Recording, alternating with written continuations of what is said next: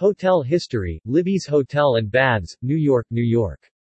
In the late 1920s, the stock market was soaring, businesses were enjoying record profits and developers were constructing new buildings at a rapid pace.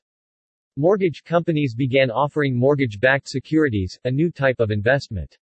One of the new buildings was the 12-story Libby's Hotel and Baths, built in 1926 at the corner of Christie and Delancey Streets in New York's Lower East Side.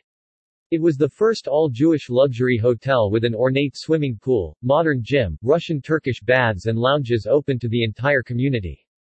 The developer was Max Bernstein, an immigrant from Slutsk, Russia, who arrived in New York with his family in 1900 when Max was 11 years old. The streets where Max grew up on the Lower East Side were filled with pushcart vendors, some with horse-drawn wagons, kids playing street games and tenement dwellers socializing on the stoops. Unfortunately, when his mother Libby died within 1 year, Max ran away from home and spent the night in a small park nearby. In later years, Max said that his dream of building Libby's Hotel on the corner of Christie and Delancey Streets came to him that night. After years of owning a series of restaurants, each of them named Libby's, Max was able to acquire land on his favorite corner where he built the hotel that opened on April 5, 1926. Max was apparently a natural-born publicist because he invested an extraordinary amount of energy and money in an extensive promotional campaign in the many Yiddish-language daily newspapers. On opening day, the New York Times joined the other papers in reporting the grand opening. The Libby Hotel featured a spectacular two-story lobby with a richly colored plaster ceiling supported by fluted marble columns. The hotel had meeting rooms, ballrooms and 2 kosher restaurants. Max held charity events and swimming classes for neighborhood children. The Libby Hotel broadcast from the first Yiddish radio station, WFBH, from the top of the West Side Hotel Majestic, featuring famous entertainers, live theater and such luminaries as Saul Herrick, Rube Goldberg and George Jessel. Bernstein spared no expense, hiring as his musical director Joseph Cherniavsky, leader of the Yiddish American Jazz Band and widely known as the Jewish Paul Whiteman.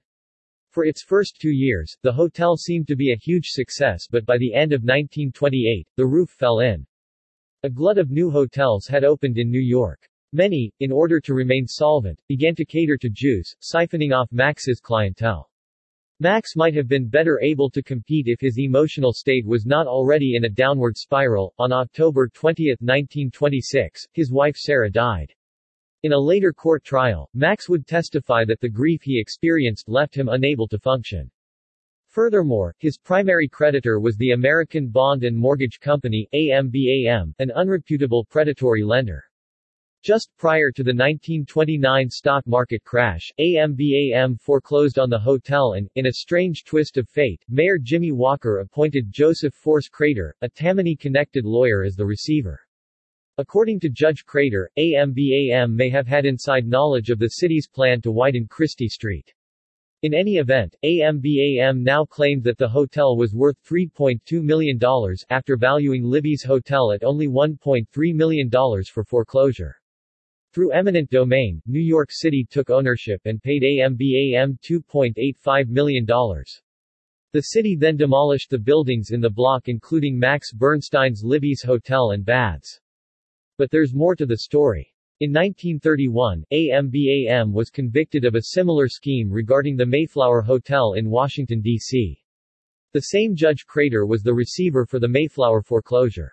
He disappeared 4 months later and has not been found since. Christie Street was widened, the Great Depression set in and ultimately, the site was turned into the Sarah Delano Roosevelt Park by Robert Moses.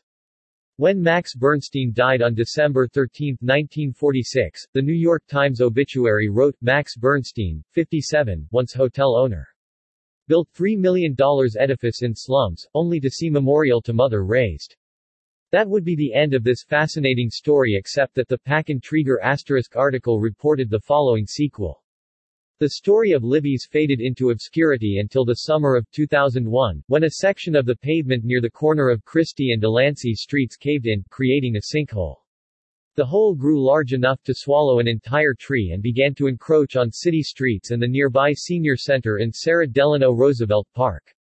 In those innocent days before September 11, the sinkhole seemed to be the biggest threat facing Lower Manhattan. City engineers did not know the cause, so they lowered a camera into the void. To their astonishment, 22 feet below the surface they found an intact room, complete with bookcases. When they searched records at the municipal archives, they learned that Libby's Hotel once stood there and that they had discovered a room in its subbasement. In a New York Times article from September 11, 2001, New York City Parks Commissioner Henry J. Stern was quoted as saying, "It reminds me of Pompeii." In contrast to Pompeii, no attempt was made to reach the room or excavate it. The city engineers chose to fill it with grout, burying the room and its mysterious contents. A new tree was planted, and the park repaved. Ritz with a Schwitz by Shulamith Berger and J. Zion, Pack and Trieger, Spring 2009. His new book, Great American Hotel Architects Volume 2, has just been published. Other published hotel books. Great American Hoteliers, Pioneers of the Hotel Industry, 2009. Built to Last, 100-plus-year-old hotels in New York, 2011. Built to Last, 100-plus-year-old hotels east of the Mississippi, 2013. Hotel Mavens, Lucius M. Boomer, George C. Bolt, Oscar of the Waldorf, 2014. Great American Hoteliers Volume 2, Pioneers of the Hotel Industry, 2016. Built to Last, 100-plus-year-old hotels west of the Mississippi, 2017. Hotel Mavens Volume 2, Henry Morrison Flagler, Henry Bradley Plant, Carl Graham Fisher 2018. Great American Hotel Architects Volume 1 2019. Hotel Mavens, Volume 3, Bob and Larry Tisch, Ralph Hitz, Cesar Ritz, Kurt Strand. All of these books can be ordered from Author House by visiting www.stanleyturkel.com and clicking on the book's title.